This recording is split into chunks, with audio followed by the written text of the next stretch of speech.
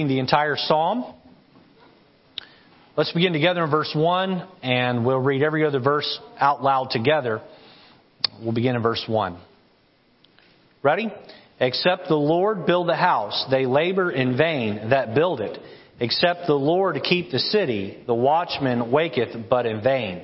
It is vain for you to rise up early, to sit up late, to eat the bread of sorrows, for so he giveth his beloved sleep. Lo, children are an heritage of the Lord, and the fruit of the womb is his reward. As arrows are in the hand of a mighty man, so are children of the youth. Happy is the man that hath his quiver full of them. They shall not be ashamed, but they shall speak with the enemies in the gate. We're looking at this series of sermons, The People I Love.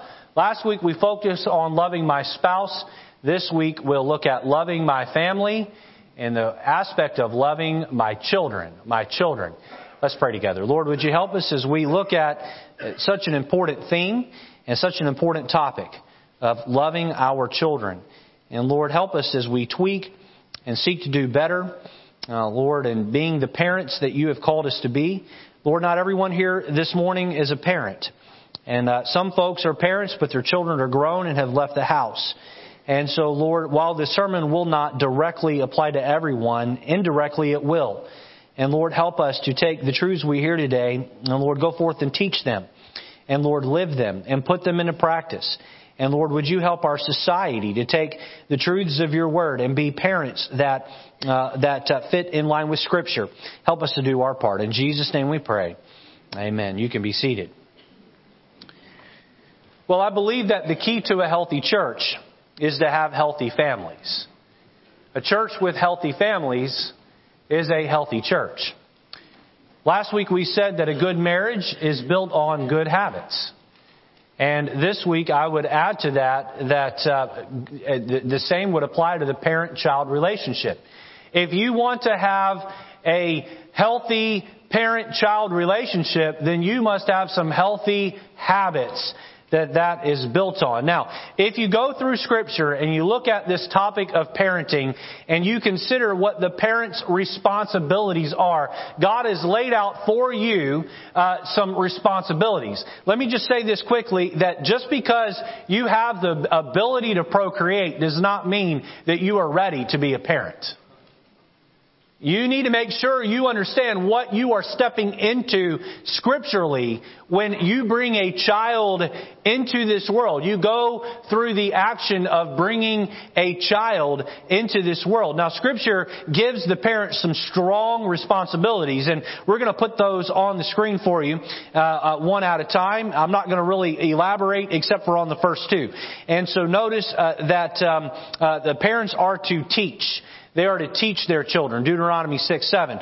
Parents are to train their children. Proverbs 22 verse 6. Parents are to provide for their children. 2 Corinthians chapter 12 verse 14. Parents are to nurture their children. Ephesians chapter 6 and verse 4. Parents are to control their children. Control their children. That's one that's left out today. 1 Timothy chapter 3 verses 4 and 12. Parents are to correct their children. Proverbs chapter 13 and verse 24. And parents are to love their children. Titus chapter 2 and verse number 4. These are your responsibilities. By bringing a child into the world, you make a contract with God to teach, train, provide for, nurture, control, correct, and love your children. And these are all very important. Now, I believe that these, the ones below the bottom two will fit in a subcategory below the first two. So let's focus on teach and train by way of introduction. Let me define teach for you this way. Teaching can be defined as the transfer of knowledge. The transfer of knowledge. By the time your youngster gets to be an 18-year-old adult, they ought to have enough knowledge to survive in this world on their own. By the time your child gets to 18, it is your job to transfer the knowledge from your head to their head. Now, there is no cord you can plug into your brain and plug into their brain and transfer over. This is a tedious process. You must teach your children. How many of you with small children, or remember back when your children were small, understand that children ask a lot of questions?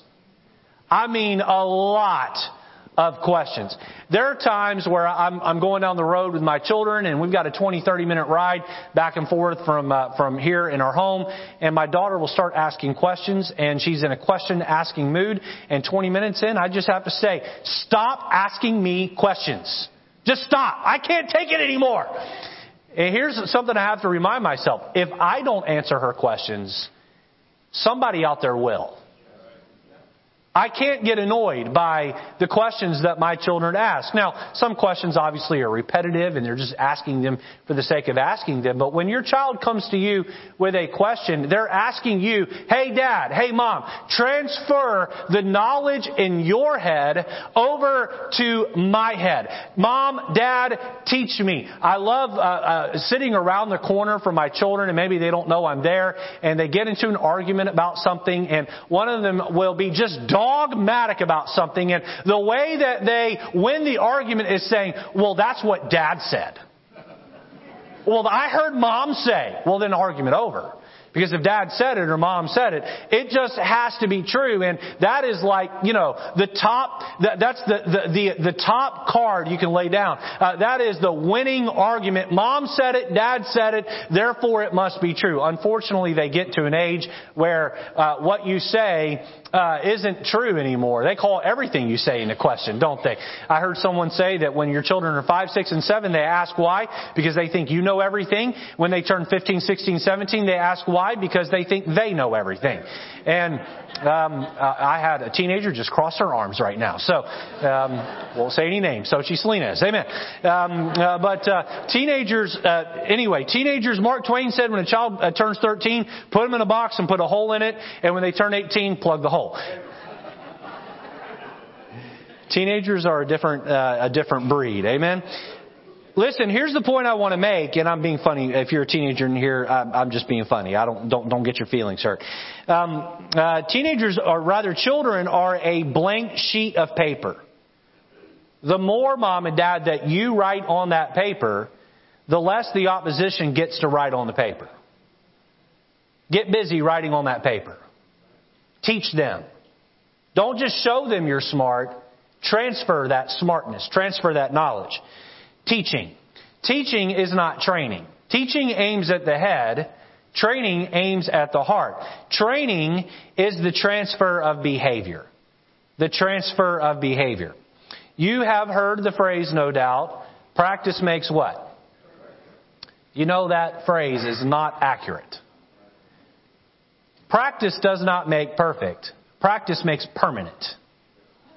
Perfect practice makes perfect. Perfect practice makes perfect. And what you learn is that nobody's perfect, and so no one will ever get anything absolutely perfect. But you can critique, and you can do better, and you can get better. Perfect practice makes perfect. Here's the point I'm making. You are training your child whether you realize it or not. They pick up on everything. On everything. They pick up on your nervous tics. They pick up on your choice of language. They pick up on your way of coping with a difficult situation. They will copy you. They will copy you. And let me just say here, they will copy your bad habits before they'll copy your good habits. When they turn 18, 19, 20, 21, oftentimes they'll take what you did in moderation and they'll live it out in excess for a while. You better be careful.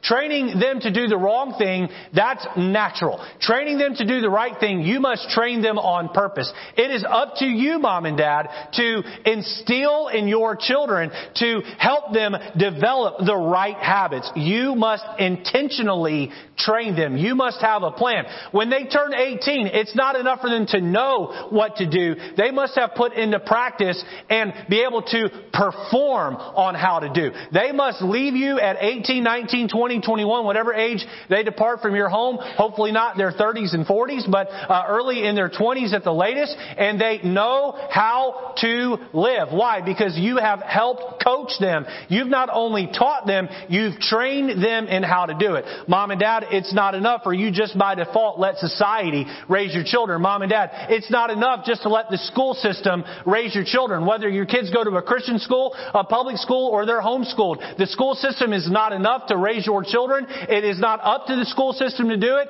It is up to you to train them and have a plan for them and not just let the world by default raise them. We live in a day and age where our children are being raised by YouTube and TVs and smartphones. It's time that we take the YouTube and TVs and smartphones and we limit them. I don't care if your child is 6 or 16. You need to limit it and you need to train your child.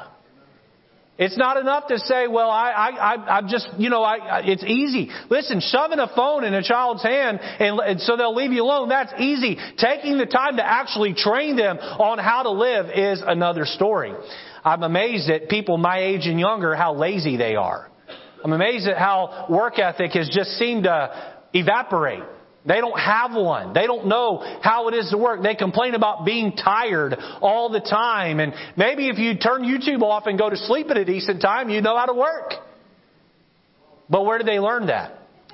I was sitting around the table with my mom and dad and my brothers and sisters sometimes back. I'm the oldest of 7. And my mom was just complaining about the millennials just complaining about how terrible the millennials are. And she doesn't realize this. All 7 of her children are millennials. All of us. And we're all feeling personally attacked. My dad was a Christian school administrator, so she wasn't really talking about us. She was talking about many of the kids in the school there and how, they're just not cooperative and she can't get them to do what she wants. And finally, my brother Jonathan, who's very cold and calculated and very well spoken, he sat there quietly and listened to my mom go on. And he said, after a few minutes, it got quiet and he said, "Mom, which generation raised the millennials?" And then my mom got all defensive. "Well, my kids aren't that way. It's not." And my brother said, "Well, Mom, you didn't raise us that way, but your peers raised these millennials. And so if your generation has a problem with our generation, maybe your generation ought to take a good long look in the mirror." I'm speaking to the generation that has raised one of the laziest generations in America. If you're in your 40s and up, don't go complaining about people my age and down. You're the one that put these people on the planet. You say, "Well, Pastor, criticizing us isn't going to help us." No, but understanding the error of our ways and fixing it for those that have small children here will go a long ways to help the little kids growing up now do a whole lot better. I didn't come in here this morning for the purpose of being mean, but I did come in here for the purpose of saying we as parents have a duty and a responsibility to train on purpose. Proverbs chapter 22 verse 6 says, "Train up a child. Transfer behavior to a child in the way he should go, and when he is old, he will not depart from it." A child will not allow you to teach and train unless you get their heart. They must believe, please don't miss this, they must believe that you love them and that you have their best interest at heart. Quickly, let me add that the younger you're able to get that child's heart, the easier it is to maintain that heart.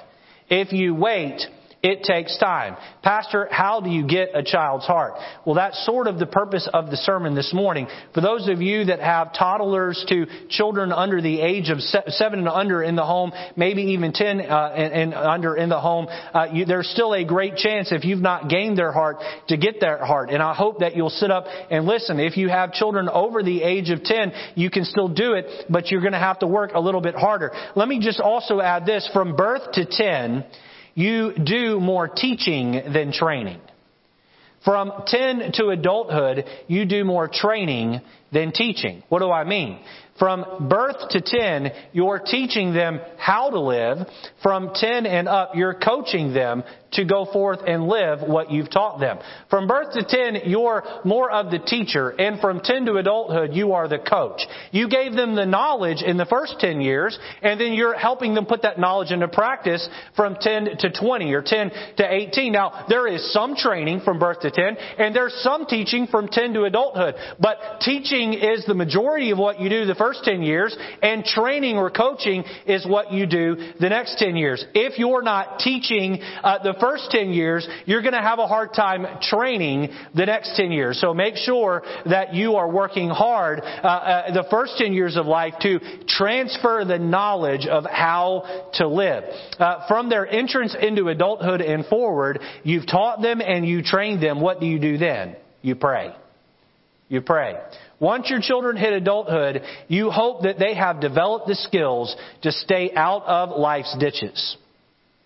Where we fail as parents in our teaching and training, once our children hit adulthood, they must learn through the school of adversity. And that is hard. How many of you have adult children and you've had to just step back and let them learn through the school of hard knocks? You know what that's like. That's not fun, is it? It's not fun watching your children fall flat on their face and make a mess of themselves. And I guarantee you, every parent in the room that's had a child fall flat on their face, they're hoping if you have children at home still, you'll listen intently to what the Scripture says so that you won't have to go through that on the same level that those who raise their hand have. By the way, I'm not here to throw stones at anyone who has an adult child who's not living just right. If I know that you have an adult child that's struggling in sin, I guarantee you, I promise you, I am praying for you and that adult child to get right. I'm not here to throw stones at anyone. I'm here to challenge those with children at home to do right. And I hope that if you have adult children, you will not listen to the sermon this morning and feel guilty that you didn't do some of what's preached or taught or explained, but rather you will pray for those that have children at home that they will raise them right. Here's my proposition this morning. I propose that many Christians are guilty of practicing a secular style of parenting. These parents put more weight into what the culture says and the experiences of their own upbringing say than they do with what God says in His Word. I propose that God created the home, God knows what is best for your home, and God wants you to follow His model. We're going to look at two principal thoughts as we consider this topic, loving my family, loving my children. And the purpose of this is to help you know how to teach and train. Obviously, I can't cover everything the Scripture says about parenting in a 40-minute message. So this won't include everything, but I hope this will at least give you some things to consider. Number one, notice a thoughtful love. A thoughtful love. We must raise our children right on purpose. There must be some thoughtfulness put in to raising your children. Notice letter A, our priority. Our priority. Look with me at Psalm 127 and verse number 1. It says, "Except the Lord build the house, they labor in vain that build it. Except the Lord keep the city, the watchman waketh but in vain. It is vain for you to rise up early, to sit up late, to eat the bread of sorrows, for so He giveth His beloved sleep." You can see the tension here in these two verses. We're told to let the Lord build the house. We're told to let the Lord lead the way. We're told to let the Lord dictate to us how it is that we raise our children. We're not to follow our own philosophy. We're not to follow our own ideas. We're not to go at it alone. Instead, we're to submit to the Lord and let Him be the one that builds the house. What is the tension here? You see at the end of verse 1, you see the workaholic parent.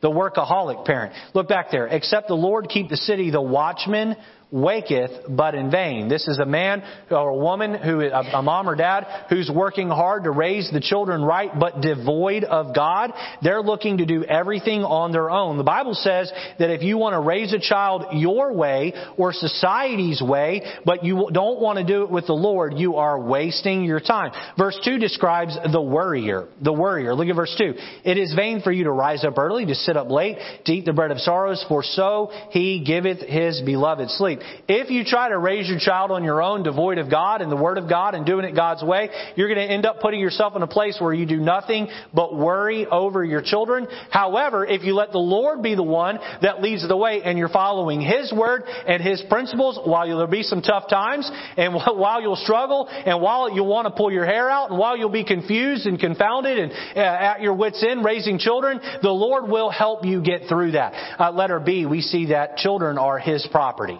His property. Look at verse number 3. Lo, children are an heritage of the Lord, and the fruit of the womb is His reward. One of the mistakes I believe many parents make is that they think they own their children. Those children that God has given you are not yours, they're God's. One day you're going to give an account to God for how you raised them and prepared them. Don't let that go in one ear and out the other. You are going to stand before Almighty God and tell Him how you did raising those children that He gave you. Each one of them. Now, you're not going to be held responsible for their life choices as an adult, but you are going to be responsible for how well you taught them and how well you trained them. I tell my children regularly as I'm tucking them in bed or I'm holding them in my arms, I'm going down the road to the store with them, I say this to them: you do not belong to me or your mother. You belong to the Lord. Mom and I are doing our part to prepare you so we can give you back to God. You know what that communicates to Matthew and April? That they're going to give an account to God one day for their life. Listen, I want to just transfer to you this one main thought this morning. Your children need to be prepared for eternity. You need to do it God's way. You need to do it God's way. Sir, that child is not yours. That child belongs to God. You better raise him God's way. You better not raise him your way. Ma'am, that child belongs to God. That child does not belong to you. You better teach that child what it means to love God with all his heart, with all her heart, soul, mind, and strength. Teach that child to love others as themselves. Letter A, our priority. Letter B, His property. Notice letter C, our purpose. Look at verse 4. Look at verse 4. As arrows are in the hand of a mighty man, so are children of the youth. Happy is the man that hath his quiver full of them. They shall not be ashamed, but they shall speak with the enemies in the gate. The Bible describes children as arrows. The Bible says the man that has lots of children is a man that is happy. What do you do with an arrow? What good is an arrow if it just sits on a shelf? You load that arrow into a bow, and by the way, the straighter the arrow, the more accurate the shot. You know what teaching and training is? It's whittling away the knots. It's putting a layer of polish. It's making sure that they're ready. And that child becomes an adult. Are you listening? You load that child into that arrow and you launch them at the target of the world. Not to be like the world, but to change the world. To change the world. Can I ask an obvious question? Why do we try to get our children to look like the world, talk like the world, act like the world, and be the world, if our purpose is to get them to change the world? There ought to be something a little bit different about the way you raise your children than the way that the world system teaches you to raise your children. You ought to take books on parenting that are not written by Christian men, and you ought to use them as kindling in your fireplace. You ought to get the Bible first and foremost and study what this says about parenting. And then get some books written by some Christian men who understand what the Bible says about parenting. and read those and understand those. You better get your hands on some preaching about parenting and let the Bible and the Word of God dictate to you. What we do is we let what some parent group on Facebook says, or we let what some book that some secular psychologist wrote says. We let some teacher in some classroom, and I'm not picking on any school system. I've seen Christian school teachers give bad advice too, but we let some teacher tell us how we ought to raise our kids. And we let our own upbringings, the way our parents raised us, tell us how to do it. Instead, we ought to go diving into the Bible and say, God, what do you have to say about how to raise my child? Because I'm going to one day take that child after I've taught them and trained them, and I'm going to launch them in the world. And I want their life to go forth into that world like an arrow, and I want it to make a difference in the world. Boy, parents, we have a tall order.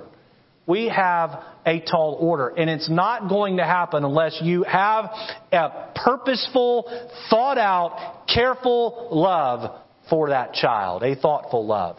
A thoughtful love. Notice point number 2, a tough love. A tough love. Now, I am trimming back my sermons in an attempt to make them a little bit shorter.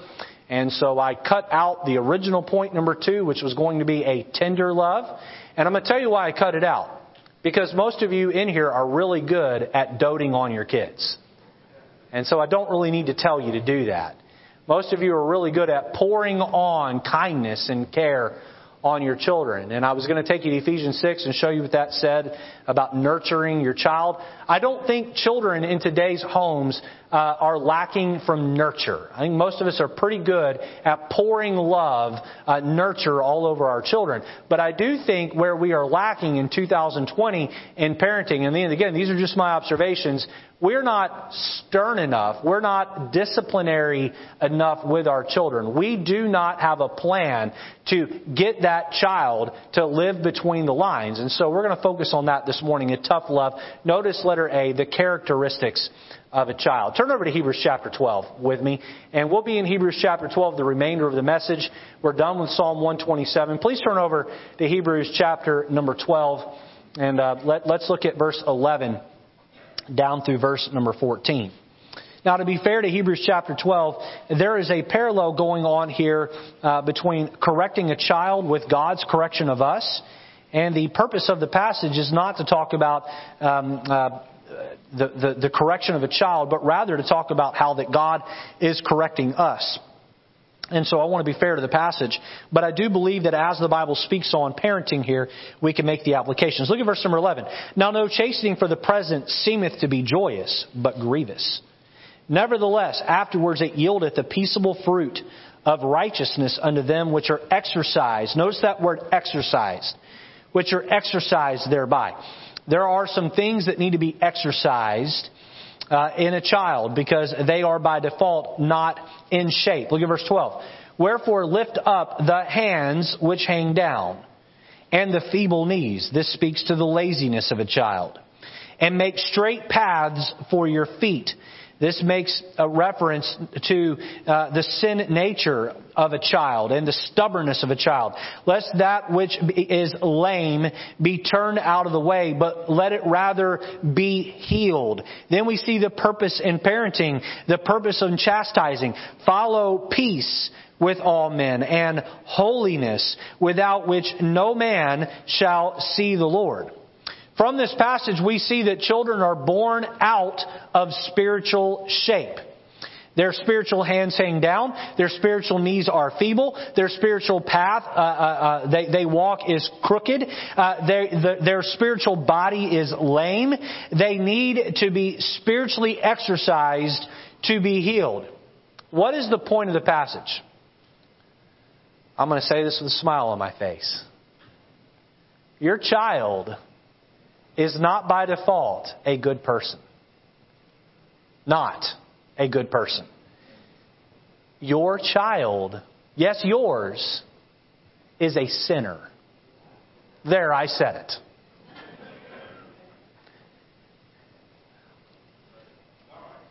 I had a mom that was part of a Spanish ministry that Angela and I were part of in the south side of Baltimore. she was having a run-in. The child was having a run-in with her kindergarten teacher. And so the teacher alleged that the child had lied. And the mom wrote out this long email and sent it to Angela to proofread as sort of a buffer. And in the email, the mother said, "My child does not know how to lie." And when Angela read that to me, 5 minutes later when I stopped laughing, let me talk to you about your child for a minute. Your child is lazy. Your child is lazy. You say, "Oh, not my child." Oh, yes, your child. Proverbs chapter 6, verse 10 and 11 says this, "Yet a little sleep, a little slumber, a little folding of the hands to sleep, so shall thy poverty come as one that travaileth, and thy want as an armed man." Solomon is looking at his son Rehoboam, and he's saying, "Hey, you just woke up. It's 11 o'clock in the morning. That slumber, that sleep, you're going to become impoverished." And boy, did his son become impoverished. Why? Because it is natural for all of us to be lazy. Some of you in here this morning, you're really hard workers, and I'm thankful that you're a really hard worker. Praise the Lord that you're a really hard worker. But can I tell you this? Your flesh does not want you to be a hard worker. And you have trained yourself how to overcome that. But I promise you, your Junior, your little Susie, your little Joey is lazy. The next thing I want to tell you this morning is that your child is manipulative. Your child is manipulative. You don't believe me that children are manipulative? Sign up to work the nursery. A mom drops their baby off in the nursery. You know what that baby does? That baby cries. You know why that baby cries? Because that baby is manipulating mom's heartstrings to come back and get that baby. I just want to say this morning that children are anti-fragile. Anti-fragile. We live in a world of helicopter parents. They want to go out in front and cut every issue down. Let me just stop and say something here. That light bulb is flickering. And yes, it's bothering me. And yes, it's bothering you. I keep seeing everybody look over there. It didn't start flickering until the service started. All right? I'm sorry it's flickering. But everybody do your best to try to ignore it. Okay? Some of you are just going to be like, ooh.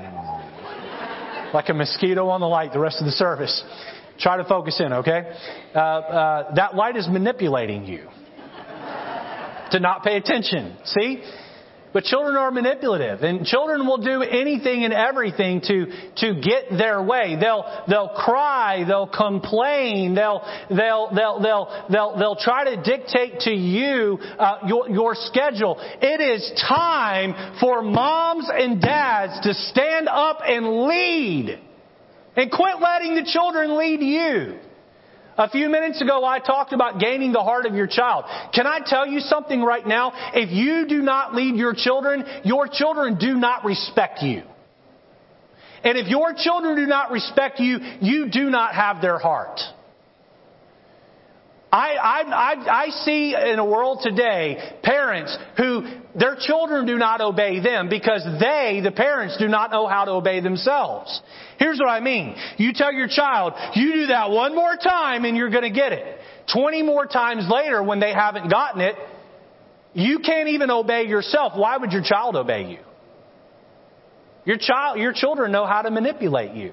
Your children are not fragile, they're anti-fragile. What do I mean? They need some problems to come along in their life. Sometimes Matthew will get into have a problem with another child in the church, and they'll have a disagreement, they'll have an argument, and Matthew said one time, he said, "Well, Dad, what would you do if such and such hit me in the mouth?" I would say, "Good." And his mom looks at me like, "What?" Son, at some point, somebody needs to punch you in the mouth, and you need to learn how to deal with it. Do you want your son's lip to be busted? At some point, yes, I do. No, I'm not going to bust his lip. I'm his dad. But at some point, someone needs to shove him on the ground. Someone needs to knock him off his high horse. Someone needs to teach him how to deal with resistance. And I'm looking at a world today where moms and dads, oh, no, I can't let my child cry, and I have to give him exactly what they want, and I have to give it to him right now, and I can't let him cry. No, how about this? How about sometimes you just let your child cry for a little bit and let them learn that those tears are not going to manipulate you. I've had people tell me, they say, well, your daughter, does she have your heart? Oh, yes, my daughter has my heart. Can your daughter get things out of you? Oh, yes, my daughter can get things out of me. Do you know that sometimes she can manipulate you? Yes, I know when she's manipulating me and I let it happen. But let me say this, I could go home today and my daughter could say to me, hey, Dad, you're the best looking man in the whole world. Oh, thank you, sweetheart. Hey, Dad, can I rub your feet? Oh, sure, sweetheart. Hey, Dad, can we go out and get some ice cream? Yes, sweetheart. We can go get some ice cream. But you know when my daughter can't manipulate me? Is when she's in trouble. She'll turn on the waterworks. Oh, I'm so sorry. Hey, look, I don't care if you're my daughter. You did wrong. There are consequences to your sin. And we're going to deal with that right now. Children are manipulative. Let me give you another one here. Your child is disobedient. When I say your child, I mean our children. Mine are as well. Ephesians chapter 6 verse 1. Children, obey your parents in the Lord, for this is right. Why would have God told children to obey if they weren't by default disobedient? Children are stubborn. Our children are stubborn. Deuteronomy chapter 21 verse 20. And they shall say unto the elders of the city, this our son is stubborn and rebellious. He will not obey our voice. With Matthew and April, when they were little, and excuse me for overusing them, but those are my children and these are my experiences. So I tell you the good and bad of their lives. By the way, pray for the pastor's children, because they are in some aspects living in a glass house, and people look at them and observe them and know every time they do something wrong, and they have to be their dad's good and bad sermon illustration. So pray for the pastor's children. But I remember when Matthew was he couldn't have been more than 14, 15 months old. And he's sitting in his high chair, and my wife was shoveling mashed potatoes into his mouth. And Matthew would spit the potato, and we knew he liked them, so we weren't making him eat something he didn't like. But his stubborn spirit, we put potatoes in his mouth, he spit them on the floor. And I said, oh no, you're going to eat your potatoes. And so I said, Matthew, you better not spit those potatoes out again. And he, And so Angela put some more potatoes in his mouth. He spit them on the floor again. Well, now I have a choice. Is he going to win, or am I going to win? And so I picked him up and I gave him some swats on the diaper, and I put him back in his chair, and he is screaming. Not because he's in pain. He's screaming because he's angry that he got corrected. And I said, Angela, put some more potatoes in his mouth. And so his mouth is wide open. His face is blood red. He's screaming. And he's got, just a couple of teeth in his mouth. Angela puts the spoon in his mouth and scrapes the potatoes off in his screaming mouth. They land down on his tongue. And in his anger, he spits them on the floor again. And I said, oh no, you're going to eat those potatoes. And so I pulled him back out of the high chair, and I gave him some more wax on the diaper, and I set him down. Listen, I wasn't angry. I wasn't upset. I was very careful and calculated. But 8, 9, 10 spankings later, he ate his potatoes. And you know what? I can count on one hand how many times since then Matthew has directly defied me. His stubbornness was broken. Now, April was different. We didn't have that defining moment with April. It was a constant, day by day of punishing her when she did wrong. And one day she woke up and said, I'm just tired of getting my hiney smacked. I'm just going to behave. So each child is different. But mom and dad, you must declare war on that sin in your child's heart. The characteristics of a child. Letter B, notice the chastisement of a child. Look back with me at Hebrews chapter 12 and look at verse number 6. For whom the Lord loveth, He chasteneth. Let me stop there for a moment. How do we know, according to verse 6, how do we know that the Lord loves us? Look there. Speak up now. How do we know the Lord loves us? He chastens us. If the Lord did not love us, He would not chasten us. Let's keep reading. And scourgeth. Oh, that's a strong word. To scourge someone That's more than just a broad term, chasten. That word scourge has an implication of beating someone. A physical correction of someone. Scourgeth every son whom he receiveth. Look at verse 7. If ye endure chastening, God dealeth with you as with sons. For what son is he whom the Father chasteneth not? Look here. He's saying, if you are a father, by default you chasten. Verse 8. But if ye be without chastisement, whereof all are partakers, then are ye bastards and not sons. That's strong language. Look at verse 9. Furthermore, we have had fathers of our flesh which corrected us, and we gave them reverence. Notice the connection between correction and reverence. If you do not correct and you do not do it consistently, your children will not reverence you. If you do correct, then you will reverence your parents. Shall we not much rather be in subjection unto the Father of spirits and lives? For they verily for a few days chastened us after their own pleasure, but He for our profit, that we might be partakers of His holiness. Let me ask a question this morning, you mom and dad, to moms and dads in the room. Does your child revere you? Does your child revere you? Let me help you with that. If your child has no problem talking back to you, your child does not revere you. If you threaten to punish your child and they roll their eyes or their shoulders or keep on doing what they're doing, your child does not revere you. Your child does not respect you. Your child does not fear you. It ought to be that you work your children to a place by the time they're 5, 6, 7 years old where you can call their name when they're doing something wrong. You can look at them in the eye and do this right here. Just shake your head no. And they come to an immediate halt. Because they know that if they don't, they're not going to like what's coming next. How does this work? When your child has not done anything wrong and you call their name, they know they've not done anything wrong and you call their name, boy, they come running because they want to spend time with you. They love your presence. But when they have done wrong, they ought to hate the sight of your presence. Do you know why most Christians don't really pray very much? Because they know they're living in sin and they don't want to see God. The purpose of this is to get you to understand that child needs to fear you. Now, I thought through all of the moms and dads I know in our church, and here was the question I asked. Of those children, how many of them have a dad who is really in charge? Where the children go, ooh, I can't misbehave around dad because he's going to get me. Here's where we're at as a society. Society has yielded and given us some really strong women. Really strong women. Let me just say this right now. I am not opposed to strong women. What I am opposed to is weak men. We have a bunch of... Listen, moms have always, going all the way back to Eve in the Garden of Eden, moms have always had a heart full of compassion toward the child.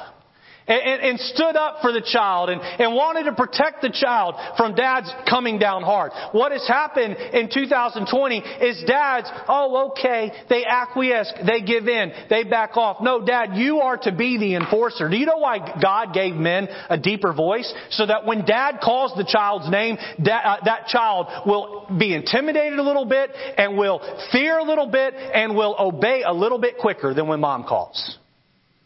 And if you're here today and you're a single mom and you're doing your best to raise your kids, listen, I pray for you that God gives you the wisdom to know how to be both a mom and a dad because you have your hands full and you give it your absolute best. But God has called you to chastise. Now, let me just say, and we'll finish the message, that there is to be a system in place when you chastise. Let me give it to you. And this applies to you as a Christian with God, all right? And so if you're here today and you're not a parent, you can take this application and make it to your own life when you have done wrong against God. Here it is. First of all, below this chastisement of a child, notice an admission of wrongdoing. An admission of wrongdoing. What is this? This is the child recognizing audibly that they did wrong. Let me draw up a hypothetical for you. I get home today and I find out that April has gotten into a fight with a little child at church and then lied about it to one of the teachers. Again, I'm making this up. And I get a call on my way home from Brother Andres, and he tells me what happened. And April is totally in the wrong. And I get home and I say to my daughter when we pull into the driveway, I say, "Go straight to your room. Go straight to your room." All right. She goes to her room. She's waiting on me to come in. I'm going to take a few minutes and I'm going to make sure my spirit is calm and cool and collected. And I'm going to get on my knees and I'm going to pray, or at least at some point, somewhere in the process, ask God to help me have the right spirit. Here's how this is supposed to work. I walk into my daughter's room. I either pull up a chair or I sit down next to her on the bed and I ask her this question. "April, what did you do wrong?"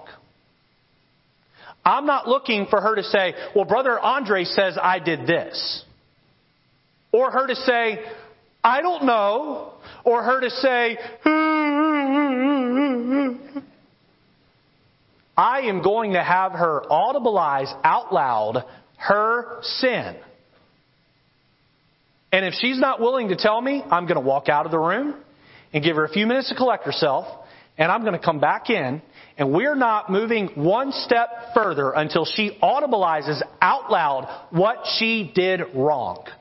You know why? 1 John 1:9. If you know it, quote it with me. "If we confess our sins, He is faithful and just to forgive us our sins and to cleanse us from all unrighteousness." You know what? God's not going to forgive you until you've confessed what you've done wrong. So until our child has been willing to confess their wrongdoing, we can't move to the next step. An admission of wrongdoing. That child needs to say out loud what they did wrong. What's the next step? They need to accept an acceptance of consequences, remorse. You know, when a child does wrong, they need to be punished. Now, my children hate to be punished. But what does punishment yield? It yields a recognition on their part that God hates their sin. I hope you listen to me right here. God has called you as a mom and dad to spank your children. Oh, that's abuse. Not if it's done the biblical way. 5 or 6 times in the book of Proverbs, we're commanded to spank with a rod our children. Now, once your child gets to be a teenager, spanking is a little less effective. You move on to other methods. By the way, when you spank a child, please keep this in context. When you spank a child, you're never to bruise them. You're never meant to leave a long-term mark. You're never to do it out of anger or frustration. Many parents will spank a child and say, "Well, Pastor, I tried spanking, but it just doesn't work." Have you stopped and considered that maybe it isn't the spanking that's broken, it's your way of doing it that's broken?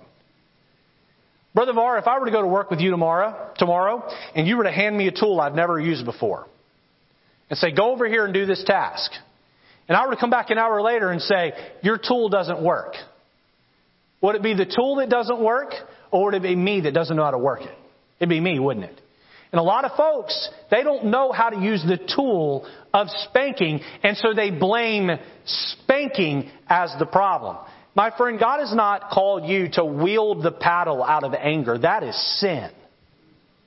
If you hit a child out of anger, it isn't the paddle that was broken. It was the one swinging the paddle that was broken. You must get yourself together and you must have a plan. Look, how can I stand so dogmatically on this point? Because God's Word stands dogmatically on this point.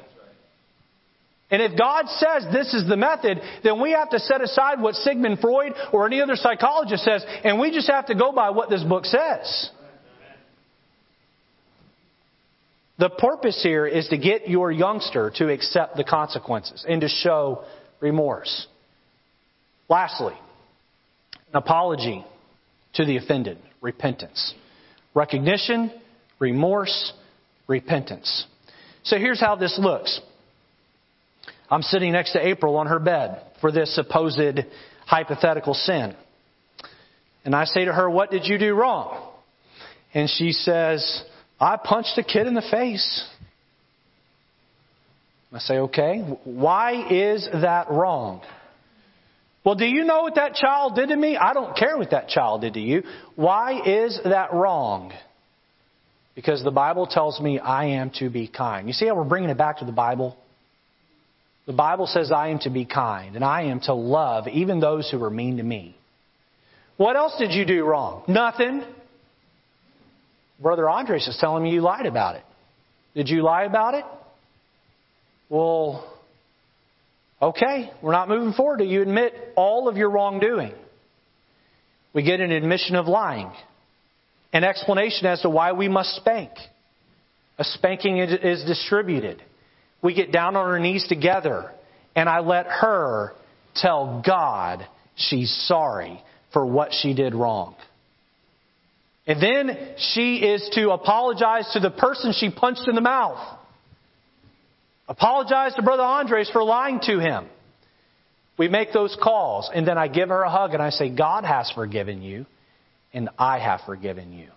You see what we're doing here? We're setting that child up that when that child turns 18 and they're no longer under your purview or care, they still view their sin as an offense to God. And that's the goal. Not just to get them to behave when you're looking over their shoulder, but get them to behave all the time. The chastisement of a child. How do you love a child? You don't just love a child by giving them everything they want. You love a child by having a firm, careful plan to correct them. And folks, we need to get back to that as a society. And we need to get back to that as a church. And we need to get back to that as a people of God. That we follow God's model in parenting. Parenting on purpose. Loving my children. Lord, we pray that this morning you would help us to take the principles that were covered. And while some of this is new to the listeners, it is not new in your word. Help us, Lord, to take these truths and go home and put them in place. Lord, there are people from all sorts of circumstances and situations where these truths need to be worked to fit their circumstances. But Lord, help us to live by your word. Help us to love our children. In Jesus' name we pray.